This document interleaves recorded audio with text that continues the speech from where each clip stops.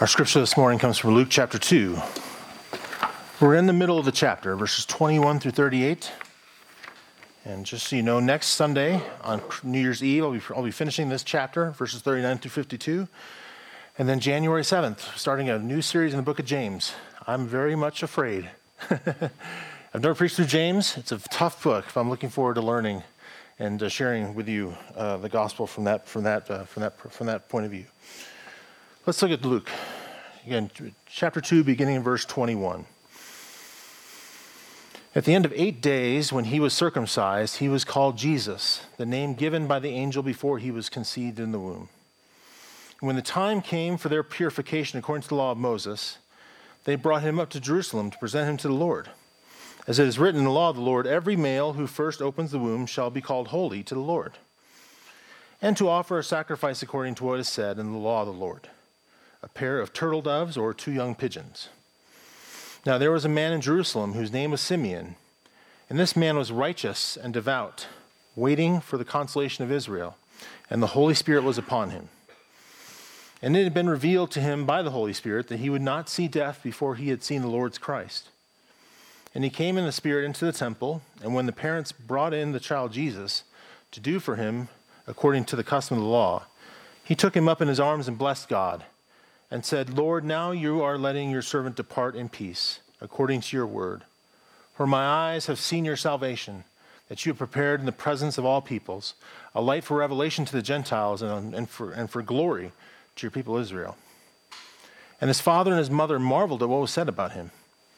And Simeon blessed them and said to Mary his mother, Behold, this child is appointed for the fall and rising of many in Israel, and for a sign that is opposed. And a sword will pierce through your own soul also, so that thoughts from many hearts may be revealed. And there was a prophetess, Anna, the daughter of Phanuel, of the tribe of Asher. She was advanced in years, having lived with her husband 7 years from when she was a virgin, and then as a widowed until she was 84. There's a text note there that also indicates that she may have been widowed much earlier, and then widowed 84 years. She may be almost 105. She was an older woman. She did not depart from the temple, worshiping with fasting and prayer night and day. And coming up at that very hour, she began to give thanks to God and speak of him to all who were waiting for the redemption of Jerusalem. Let's pray as we as we hear God's word together. Lord, so many times in these first 2 passages, I'm struck by how many folks have the Holy Spirit speak to them or through them. Lord, what a gift it is that those of us who know Christ have that Spirit. And we pray, Lord, that your Spirit would indeed move in the preaching of the sermon, that you would apply your word to our lives, that it would sing and even sting in places. And Lord, that your word would continue to shape our lives. Thank you, God, for Christmas, and thank you for Jesus. We pray in his name. Amen.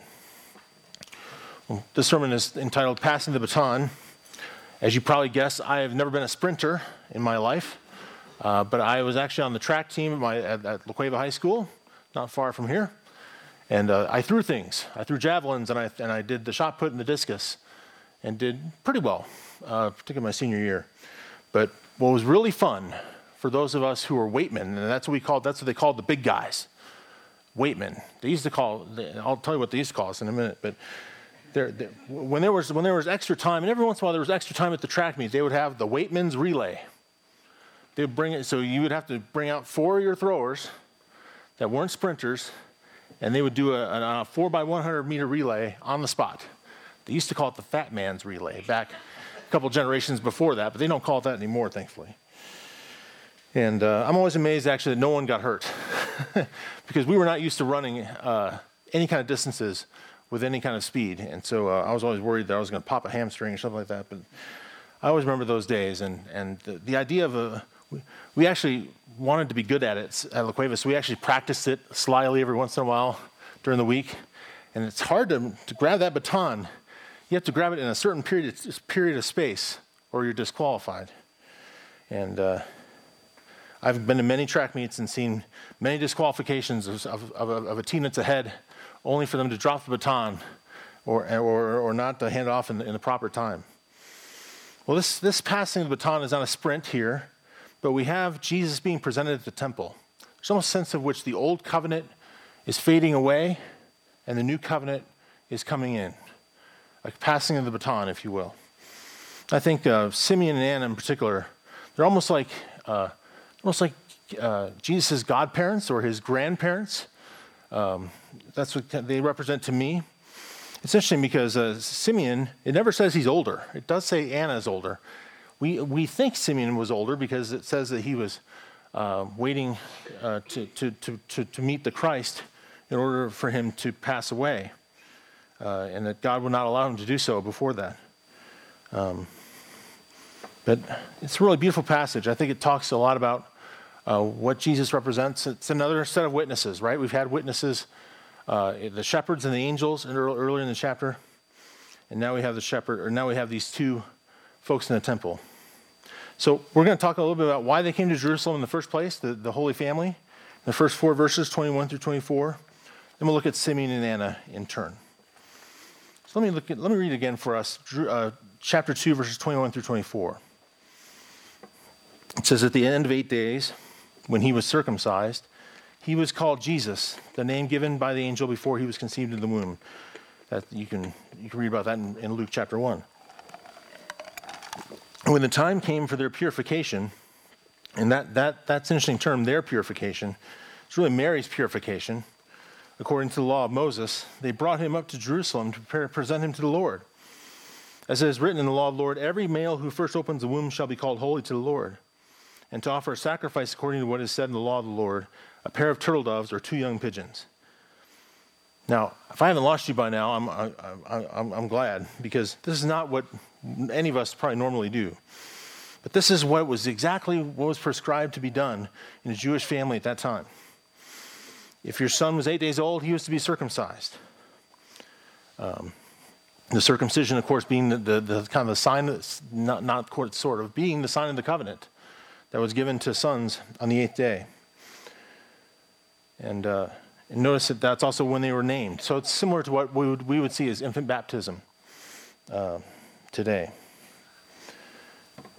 And notice that Jesus is also baptized in the following chapter, Luke chapter 3.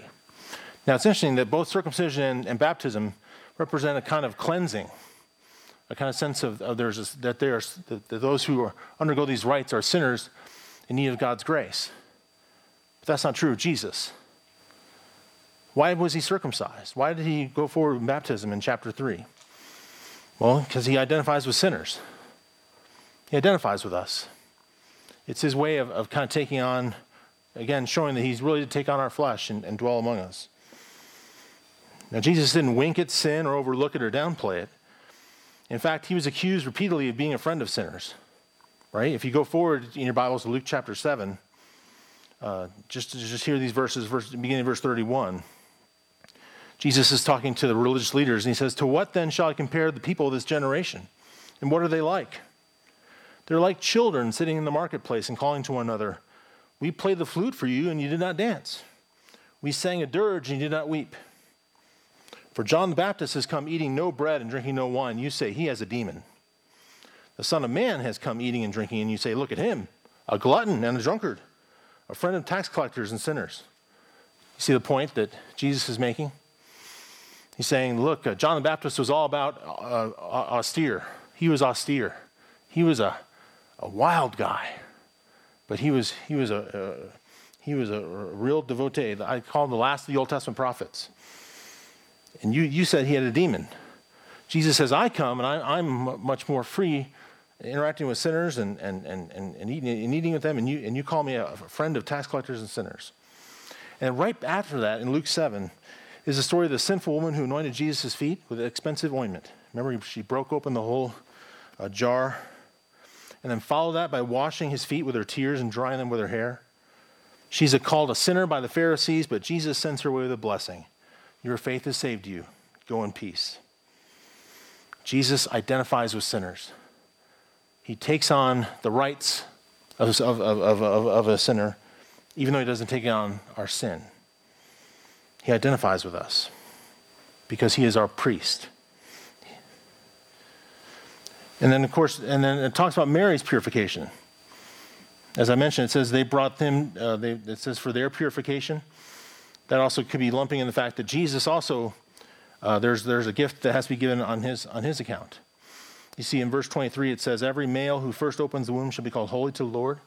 That goes back to the time of Passover, right? And the very first Passover, where the firstborns of those that did not have their homes covered in the blood of the Lamb, those firstborns were taken from them. And so from this point on, your firstborn son was to be redeemed, right? Now usually that happened with a gift, and sadly you see how poor Mary and Joseph are. They don't even have a lamb to give, and so instead they give a pair of birds instead.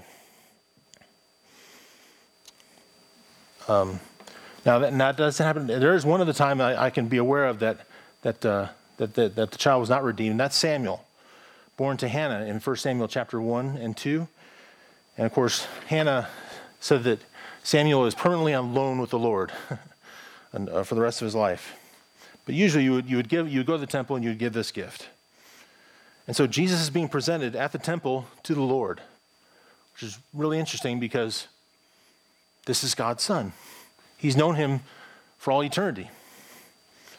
And so you have a sense of one of those moments in the history of the Trinity that's really interesting. And so again, notice the poverty. And notice also the fact that this couple, as poor as they are, go out of their way to do everything exactly as is written in the law. Okay? Notice that they call him, they circumcise him on the 8th day. That Mary undergoes her purification rite that she would need to do because she gave birth. She would have been ceremonially unclean.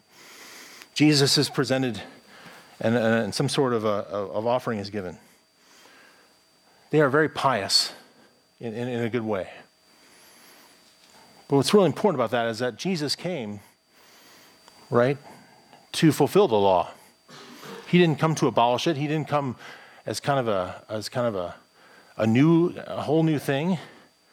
He fulfilled the law, right? Galatians 4 reminds us of that. You've probably heard these verses 4 and 5. It says, when the fullness of time came, God sent forth his son, born of woman, born under the law, to redeem those who were under the law, so we might receive adoption as sons. So if Jesus had come and he had not gone through all these things, how would any Jewish person know how would any Jew know that this man could redeem them? Imagine if he had not been circumcised and he came to teach. Who would listen to him? And so Jesus' parents and he himself go through all these things because he is there not to break the law. He's there to fulfill it. He submits to these rites because one day he would know that he himself would fulfill them, so you and I don't have to go through these things anymore.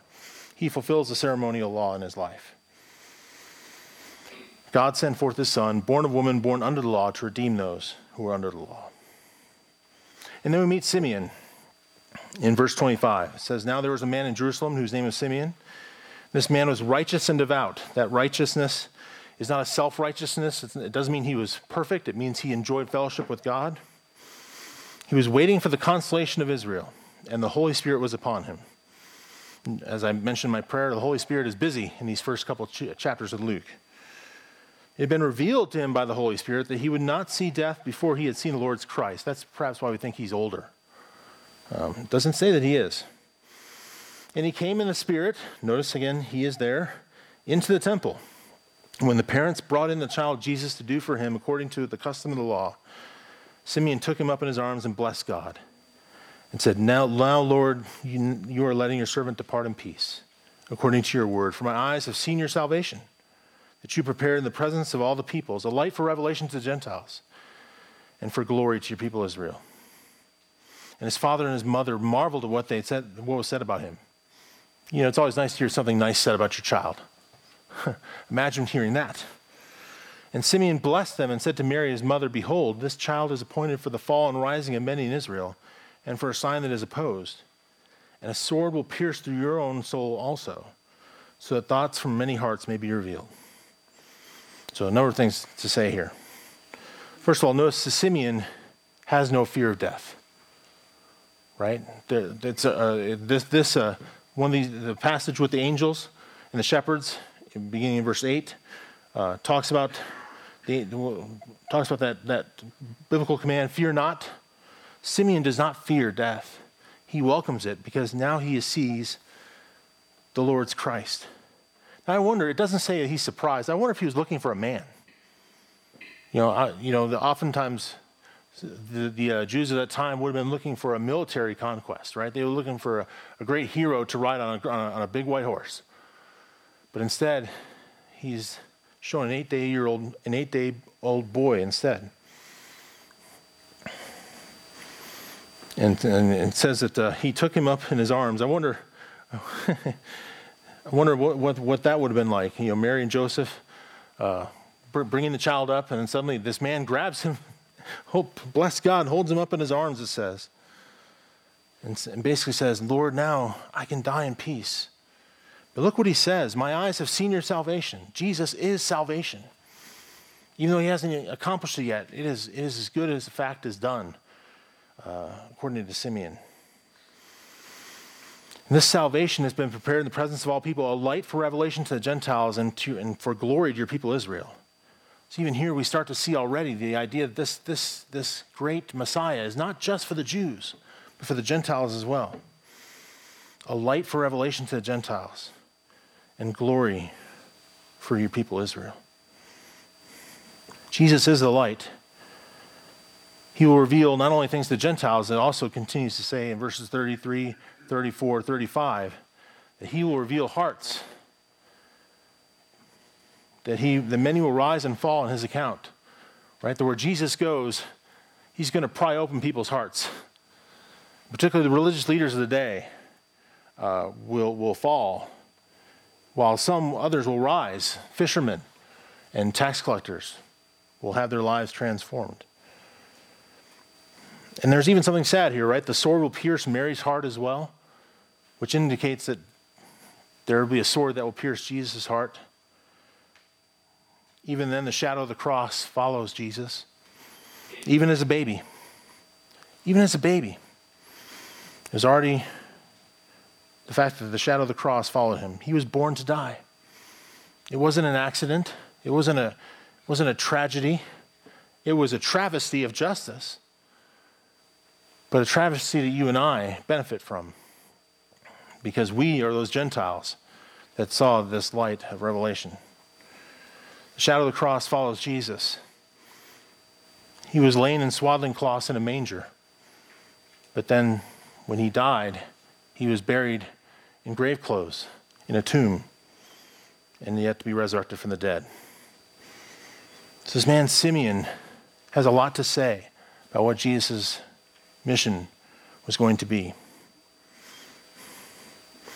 And then this passage wraps up in verses 36 through 38 with Anna. It says she was a prophetess, the daughter of Phanuel of the tribe of Asher. She was advanced in years. You've heard me describe this already, having lived with her husband 7 years from when she was a virgin, and then as a widow until she was 84. She did not depart from the temple, but worshiping with fasting and prayer night and day. It's one of those great sentences in Scripture that is definitely, an exaggeration. She can't fast every day, or she wouldn't make it. But she was always there. She was always at the temple, always worshiping, always seeking God. She almost embodies kind of where Israel's spiritual state at the time, right? Because Israel had felt abandoned by God, right? Israel's kingdoms had fallen. Israel's people had been scattered. And now the Romans were oppressing them. And they were waiting for someone to come. They were waiting for their bridegroom to come.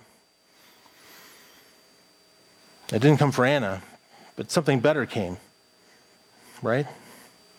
And notice again the Holy Spirit's timing and all this. It doesn't say that she's actually one of the few people that doesn't say explicitly the Holy Spirit came, but it says in verse 38, she came at that very hour. She began to give thanks to God and speak of him who came. Talk about timing. Anna is the second evangelist for Jesus. The shepherds are the first ones earlier in the chapter. But while Simeon kind of gives a song and a word to the holy couple, so to speak, the Holy Family, Anna doesn't say anything to them, but she spends time to speak of him to all who are waiting for the redemption of Jerusalem. Another way of saying what was said earlier in the passage, the consolation of Israel. And these two folks, Simeon and Anna, are reminders that there are always faithful men and women who are waiting for the Lord's second advent. Just as they waited and did the things they were supposed to be doing, you and I can be faithful too as we wait for the second coming of Christ.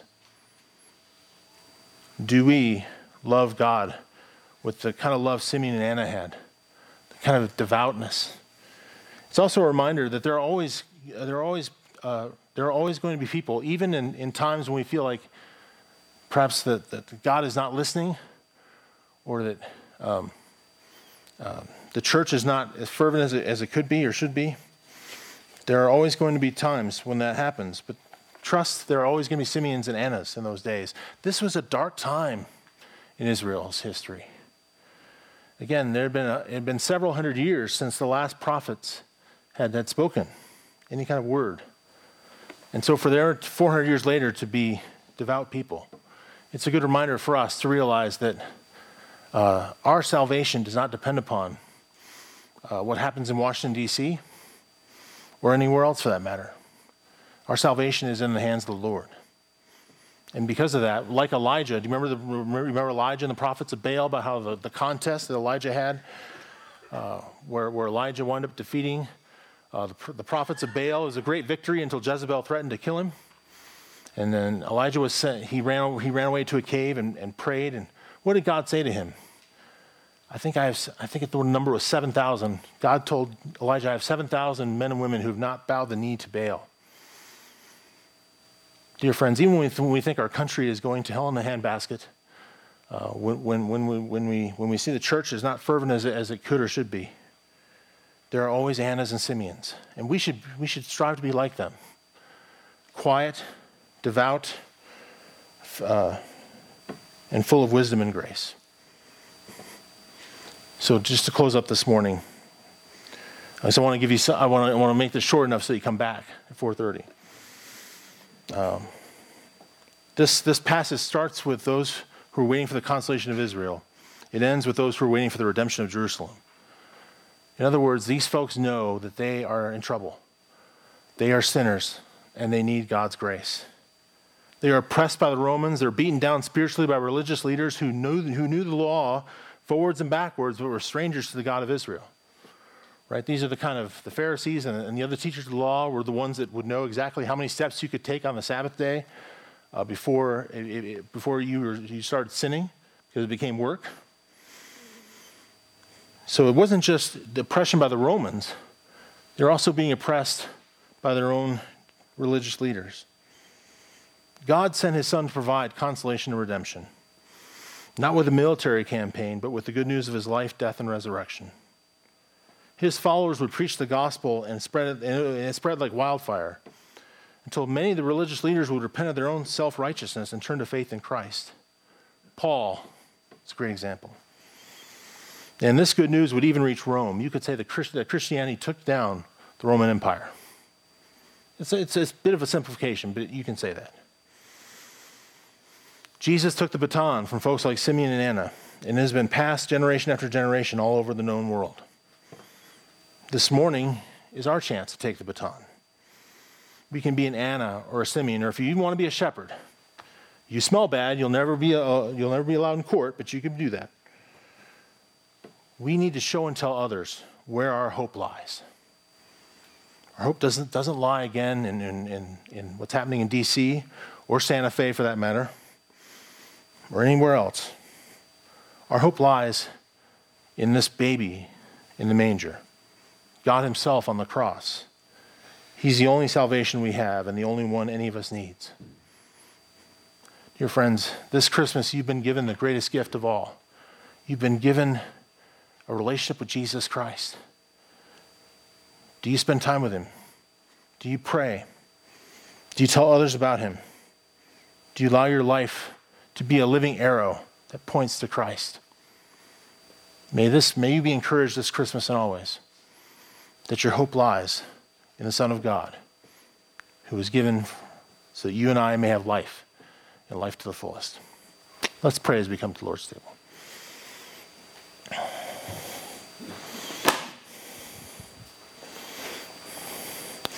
Father, we cannot outgive you. We thank you for the gift of your Son. Lord, we lay down our lives before you. We repent of our sins. We repent of our self-righteousness. Lord, at least I readily confess that I often put my hope in my own efforts or my own righteousness. Father, forgive me for that, and forgive those who cannot along with that. Lord, show me again my need for you. And as we come to the Lord's table, Lord, we pray that you would meet us here. And you remind us of your great love for us that's shown in Christ. We pray in his name. Amen.